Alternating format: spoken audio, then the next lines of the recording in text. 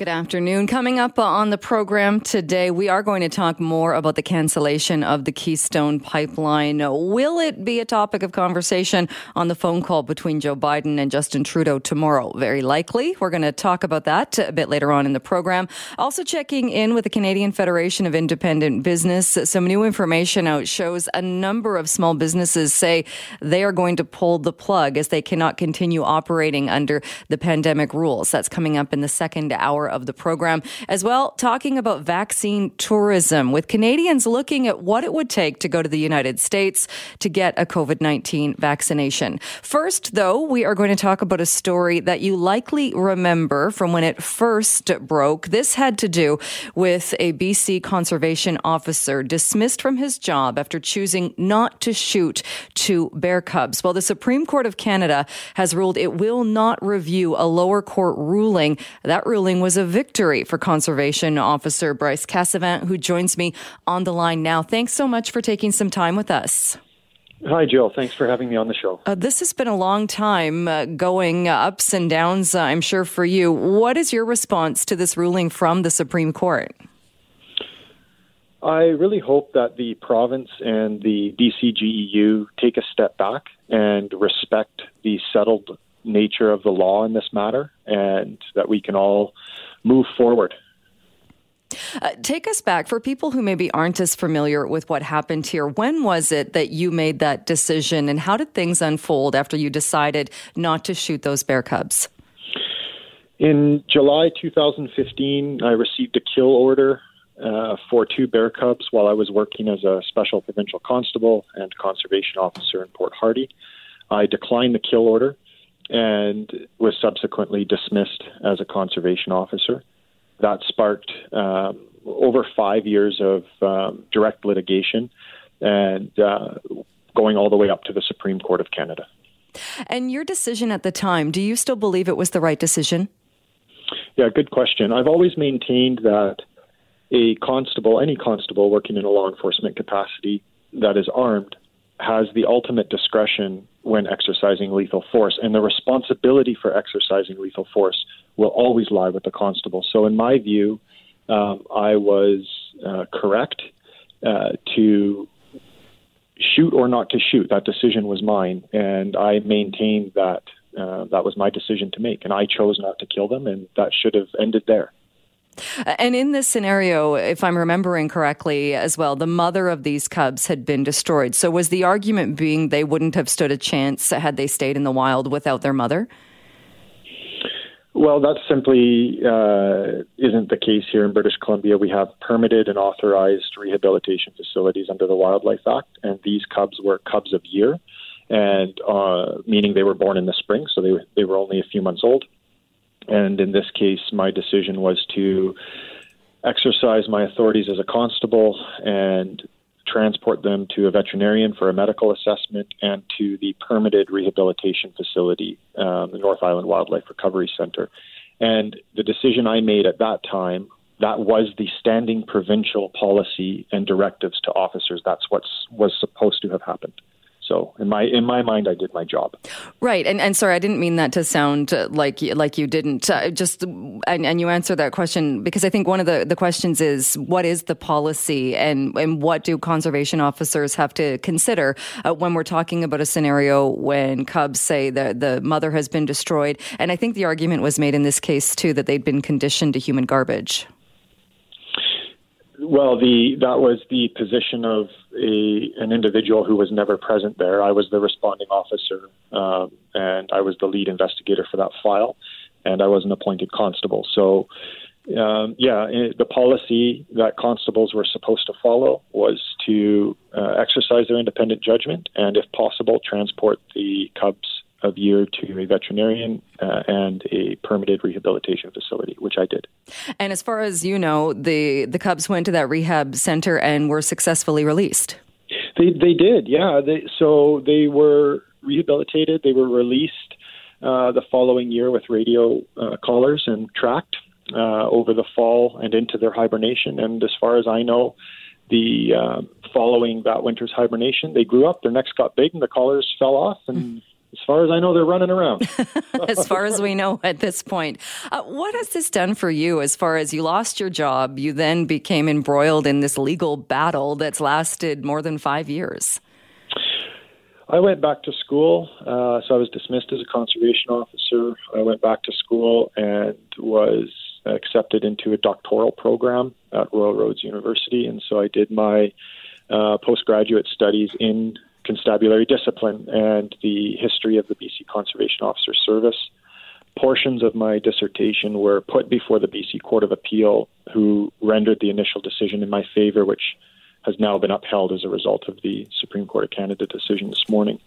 And I subsequently graduated with my doctorate in social sciences. So with all that behind me now and the legal battles behind me, I hope that the province will accept the settled nature of the law and also the settled nature of the research that has now gone through quite a rigorous academic process, and hopefully they will respect that and we can all move forward. Do you think this has led to any change, or maybe it was waiting for this court decision, but do you think this will lead to change in that it was the policy? Does this better clarify the policy for any conservation officer that might find him or herself in a scenario like this in the future?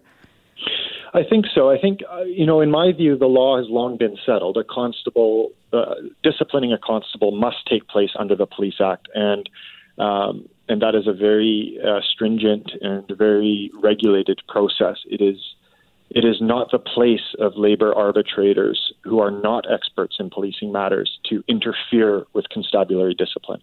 And that's always been my position. So I think what this decision does is it reconfirms that principle, and specifically for conservation officers as if they were police officers. So we're treating conservation officers with their appointments as provincial constables. We are treating them as police officers for the purposes of discipline, and that's very important. And I hope that the government recognizes the importance of that. Do you miss your job as a conservation officer?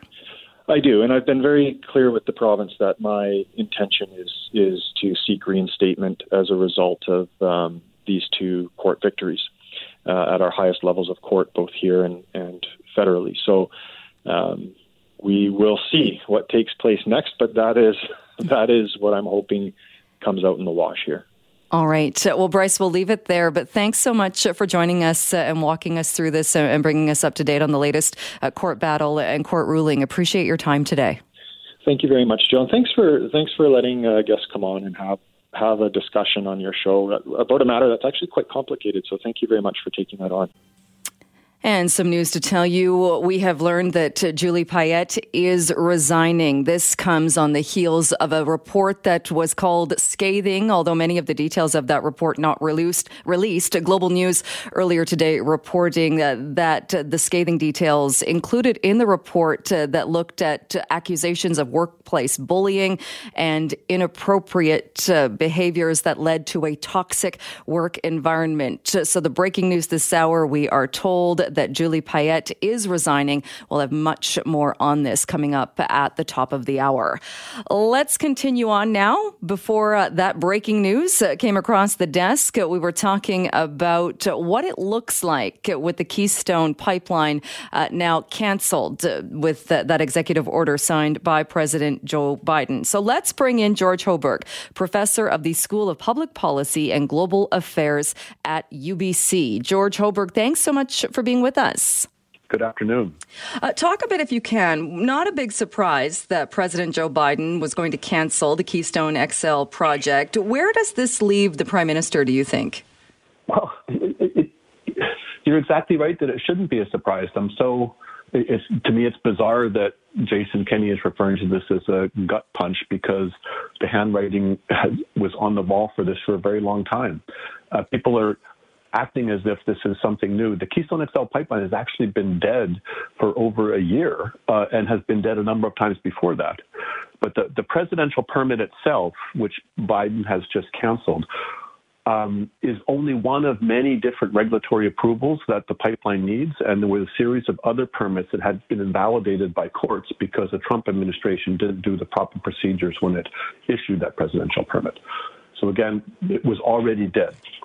But in terms of it puts Trudeau in a difficult position between the Biden administration and between the province of Alberta. And so that is a political challenge for him.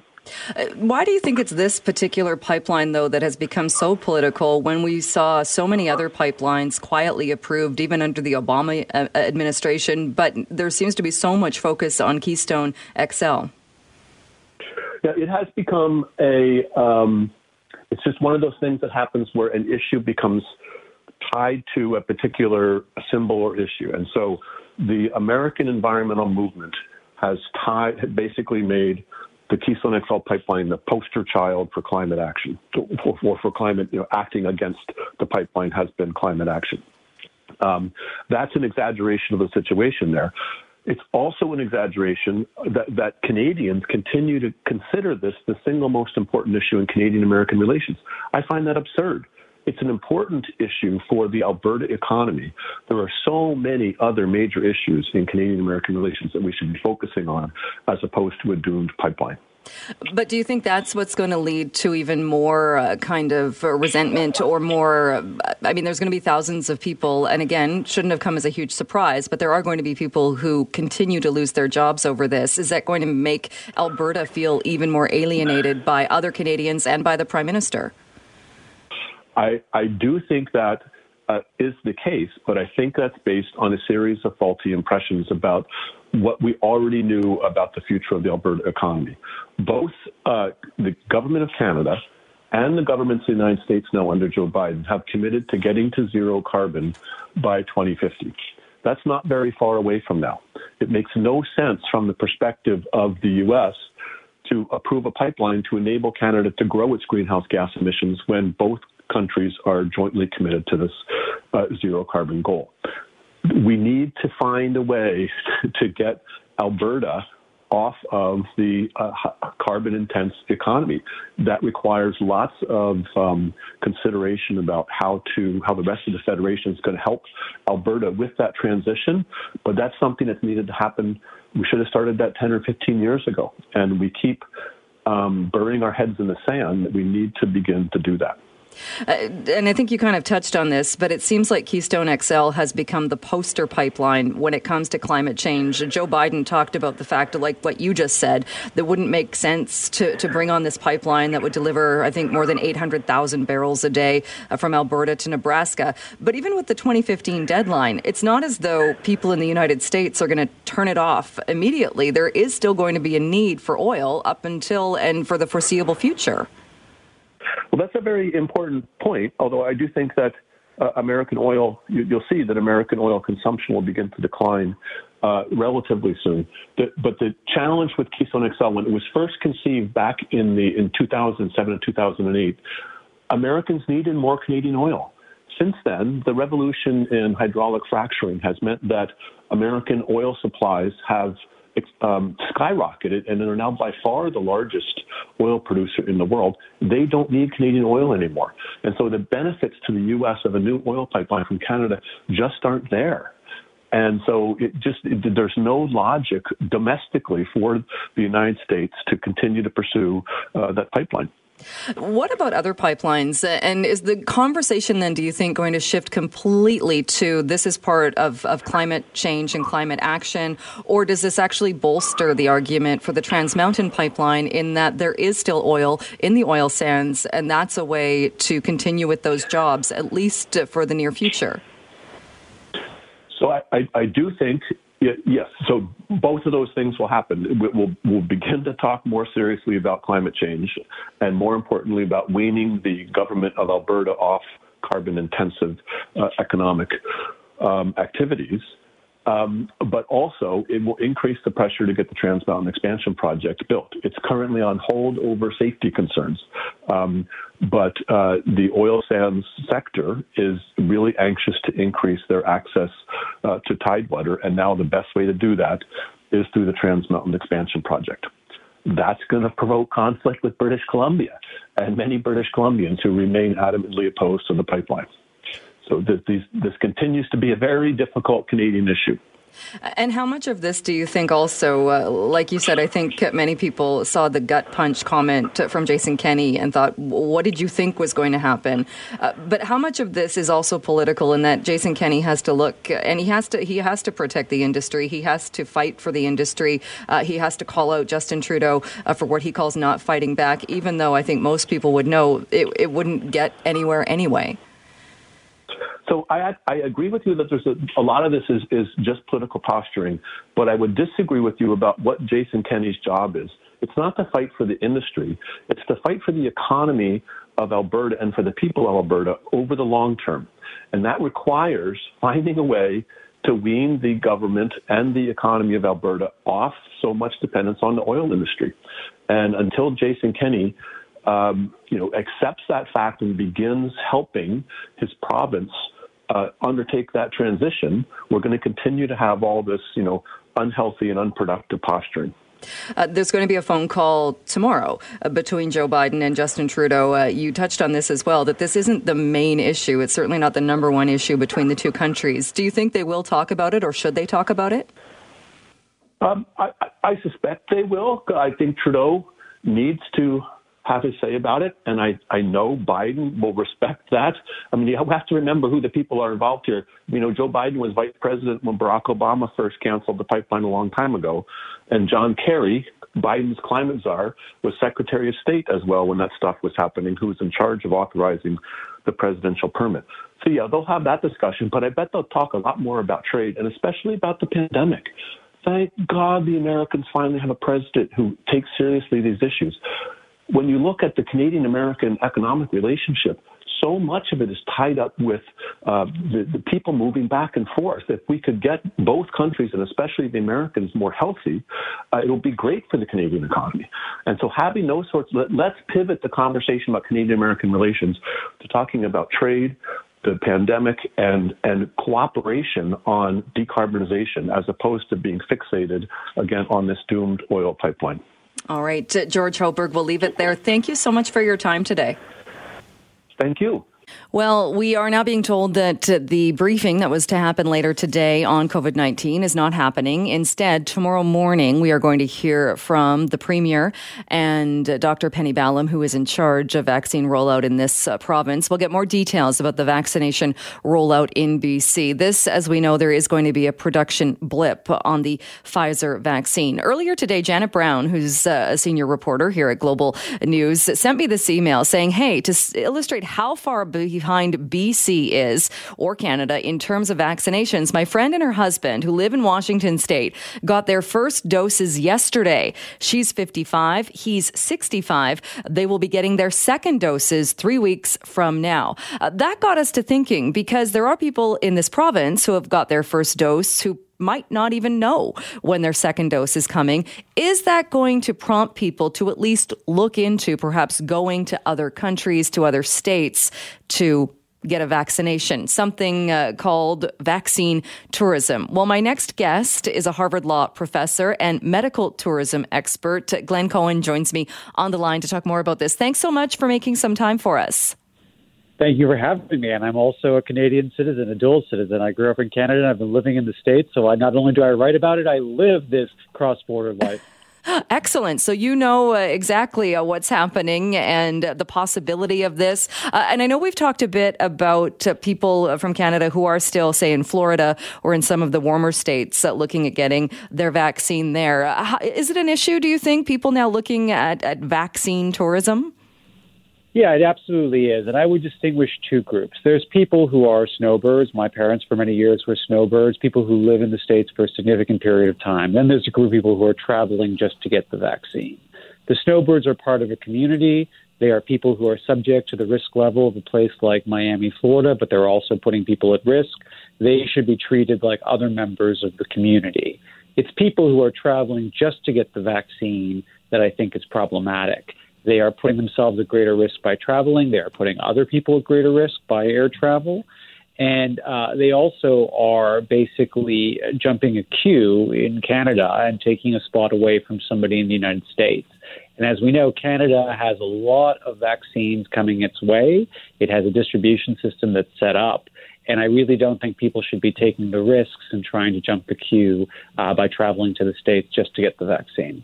Not even really going into details on if you were to do that, you could fly to the States and do that, but technically you would then have to quarantine still when you come back to Canada, so it would be a bit of a lengthy process. Do you think, though, is there a move in the United States to actively discourage this? So I think they're actively discouraging it, but they face a challenge when it comes to the legal. And here's the challenge. You could ask people to prove their residency, but if you have that requirement, you're going to discourage a lot of undocumented people from getting vaccinated. And that would be very bad because we also know those are some of the communities that are the hardest hit by COVID. So you don't want to create a system where you're asking people for papers. Otherwise, those people are being discouraged. So I think what we're seeing is governors saying, don't do this. We're seeing Canada say, don't do this. And we're seeing attempts to use moral suasion because it's quite hard to legally enforce this without discouraging undocumented people from getting vaccinated, which we do want to happen in the States. Is it different, do you think, then, even ethically, than medical tourism in that it's nothing new? Well, I mean, more difficult now with a pandemic and border closures, but certainly for years, Canadians have been flying to parts of the U.S. They've been flying to Mexico and going to other countries for medical procedures. Yeah, I wrote a book about this, and of course, we all know Canadians have gone across the border to Buffalo from Ontario for an MRI. I do think it's different for the following reasons. First, I think the risks we're talking about here are greater just because we know with travel, even with quarantine, there comes the risk of picking something up and infecting. But the other reasons, we're talking about an ultra-scarce resource, right? Yeah. When you're talking about running an MRI, one more patient here, we can increase the purchase orders, we can increase the staffing. With COVID vaccines, we have a hard limit to how many we have at the present moment. And it's important, I think, that the planning that we've been doing be conducted in an appropriate way. So while I don't think it's wrong for Canadians to drive across the border and pay for an MRI out of pocket, it seems quite different for me to taking a resource away from somebody in the community who's expecting to have it as part of a management plan for that community. And it seems different depending on where you're looking at it as well, in that I mentioned that email from one of our reporters, Janet Brown, her friends in Washington State. They're in a different part of the state because then we also got an email today, a news release today from Whatcom County, which is just over the border, much closer to Greater Vancouver, saying their phone lines have been overwhelmed with people calling, trying to book appointments and just trying to get the vaccine. So it does seem like a scenario in that's probably where people from Canada or from this side of the border would go. You're entering into a system where the people that live there already are having difficulty getting the vaccine. Exactly. And this is unfortunately part of the rollout problems we've had in the United States, and that the planning has not been where it is. There's a difference between the federal government and the state government, and each of the states are running it a little bit differently. But I know I'm very sympathetic to people. My parents are in their late 70s and their 80s, and I know that they're the kinds of people who would like to be vaccinated, right? And I understand lots of people would. But it really just does increase the risk to have people traveling internationally to try to jump a queue. And it's not something we should be encouraging. And a lot of it, you make a good point, a lot of it does have to do with the vaccine rollout where you live. My dad would be in the same scenario. So he's a senior. He lives at home alone. He wants to get the vaccine. He wants to get back to some form of normalcy. And at this point, he doesn't know when he's going to get it. Yeah, and I think another piece of the problem is just that the whole vaccine policy has been characterized as what's called vaccine nationalism, right? Every country has gone for itself. And Canada, to its credit, is part of the COVAX consortium where we're sending some of the Canadian doses to other countries and making it available. But in an ideal world, which we don't live in, you would have a system that focused on getting vaccines to the places where ICU beds are the most oversubscribed, where there may not be ICU beds when we think about the developing world, but instead every country has gone in for its own. They're competing against one another to do purchases, and the end result is that these national borders are mattering a lot for who gets access when. And what about the idea of international travel for vaccine, in that we're seeing even some countries and some travel agencies starting to offer up vaccine tourism packages? Yeah, and this follows the patterns we've seen in other forms of medical tourism. So there's some surgical, plastic surgery, among others, and the like. So I'm not, unfortunately, terribly surprised that we're seeing this, but I think it's, really problematic. And what it's showing you is, it's one thing if you as an individual make this decision. I don't think it's a good idea.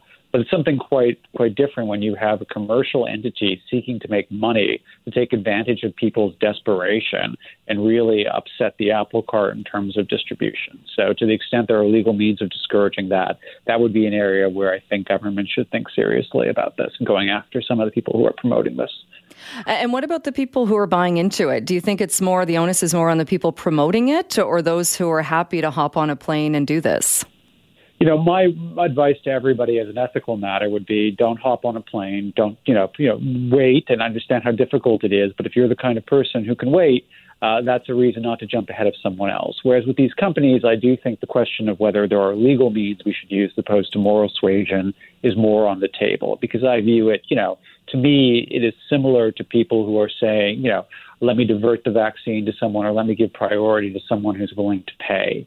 And really, those are the kinds of things that undermine trust. And I will say that the timing of these stories is a little bit unfortunate, that we have a new president sworn in yesterday. Lots of questions from Mr. Trudeau on the relationship between Canada and the United States. And we should be good neighbors, and good neighbors respect that there are distribution systems in place. And Canadians would be justifiably upset, I think, if there was a raft of Americans taking, important resources that were scarce from the Canadian system. So we should want some reciprocity in that. All right. Glenn Cohen, we'll leave it there. Thanks so much for your time today. Thank you very much for having me. I love the music. Well, we always like to share some positive stories when we can. So when we saw this one, we thought, yes, let's bring this to the attention of our listeners. It has to do with a Delta police officer who is being credited with saving the life of a man when the officer realized that he was the only one around who would be there to help. So what happened, you ask? Well, take a listen to this report from our show contributor, John Jang. Hi, good afternoon, Jill. You can call it luck, or maybe it was fate. Whatever you want to call it, here's a story where the right person was at the right place at exactly the right time. And now, one man is still alive and recovering from injuries thanks to the decisive actions taken by one Delta police officer.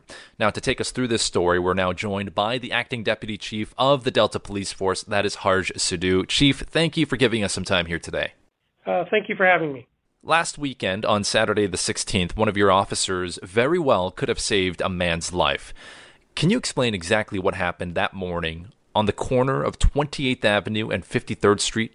This young officer was doing his paperwork in a location within Delta as a way to keep an eye on things. So he worked down in the Ladner area, and he was kind of situated over near 28th Avenue and 53rd Street, the farming kind of community of Ladner and South Delta. This occurred around 1 o'clock in the morning on January 26th. While this young officer was in his car doing some paperwork, he noticed out of the corner of his eye a moving light that was coming from a blueberry field that was nearby. He thought it might be the flashlight of somebody maybe going through the farm field there, so he decided to investigate to make sure everything was okay. As the officer approached the area, he immediately recognized that there were actually lights that were coming from the ditch area. This area is farmland, so there's significant deep ditches, and obviously with our rainy weather at this time, they did have water in them.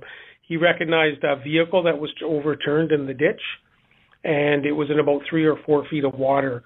And as I indicated, the vehicle was upside down, so the cab was submerged underwater. And immediately the officer's concern was, could there be somebody in this vehicle? Because this vehicle was upside down and submerged, I'm led to believe that it would have been almost impossible for the driver to have been able to escape if he didn't get that help right away. I mean, Chief, if your officer wasn't there and able to respond so quickly, we could be talking about a much more tragic story today. Yes, that's so true. And yes, again, indicating this is a very rural area, and at that time of night, there's not a lot of vehicles traveling. So if this officer wouldn't have made the initial observation of going to investigate, there's very likely that this vehicle wouldn't have been located. And again, the way the vehicle was upside down in the ditch, there's no way that the individual that was later located in the vehicle would have been able to get out because the vehicle was upside down. So I'm very proud of the actions that the officer took. I just want to note this officer's been on the road less than a year, so he just finished his police academy training and has only been on the road about 8 to 9 months. So again, very young officer. He's alone in this dark rural area with a vehicle upside down, and he didn't hesitate, and he jumped into the frigid water and to make sure was there anyone in the vehicle. He could hear that there was banging coming from inside the vehicle, so there was definitely someone in there. He didn't know how many individuals. Heads up, he radioed for help right away, recognizing that he may need assistance here, and then he tried to begin to break the window of the vehicle to try to extract the occupants. As for the driver of that vehicle, were they injured from that crash? Do we have an update on how that person is doing right now? Yeah, so once the officer was able to break the window, he was able to partially extract the driver's upper body above the water, and water was flooding into the vehicle once the window was broken. He was very fortunate. He was able to hold the individual, just one male occupant that was in the vehicle, and he was able to hold him above the water until other assistance arrived with other police officers in Delta Fire Department. So fortunately, the individual wasn't significantly hurt, obviously very traumatized by the situation, and he was taken to hospital, treated, and released shortly thereafter.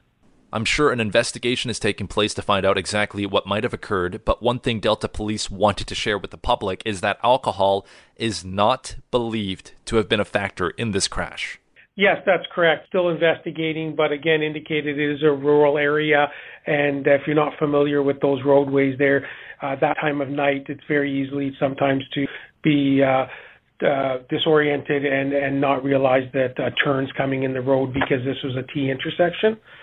So it's wonderful to see that when faced with a rapidly developing life or death situation, our young constable here didn't hesitate. He stepped up. He made quick decisions, risking his own safety. I'm so proud of him. He went above and beyond, and I believe likely saved the driver's life. He was definitely in the right place at the right time. And finally, before we let you go, the officer in this story, who can't be named here for several reasons, including privacy, is this officer back on duty? And I'm wondering if they sustained any injuries themselves on Saturday morning when they were responding to the situation. Other than just being a bit cold from being in the water, the officer didn't sustain any injuries. And again, true professionalism, the officer didn't even want to go home that evening, but we encouraged him to go, and he was back on post the next day doing his duty and looking to protect the community of Delta that he signed up for. So again, very proud of him. And this is on another note I'd like to, if you don't mind, is to say that, this is what, the policing profession, when people talk about getting hired, is to make a difference. And so if there are people out there that are looking to get into the policing profession, have, good life experiences, provide a second language or other experiences of teamwork and working in sports, and we look for people with 30 credits. We're always looking for more officers like this to join our department and other departments to be able to make a difference. DeltaPolice.ca, where you can find more information if such a thing is interesting to you. He is the acting deputy chief for Delta Police. That is Harj Sidhu. Really appreciate you giving us some time here today. Thank you so much.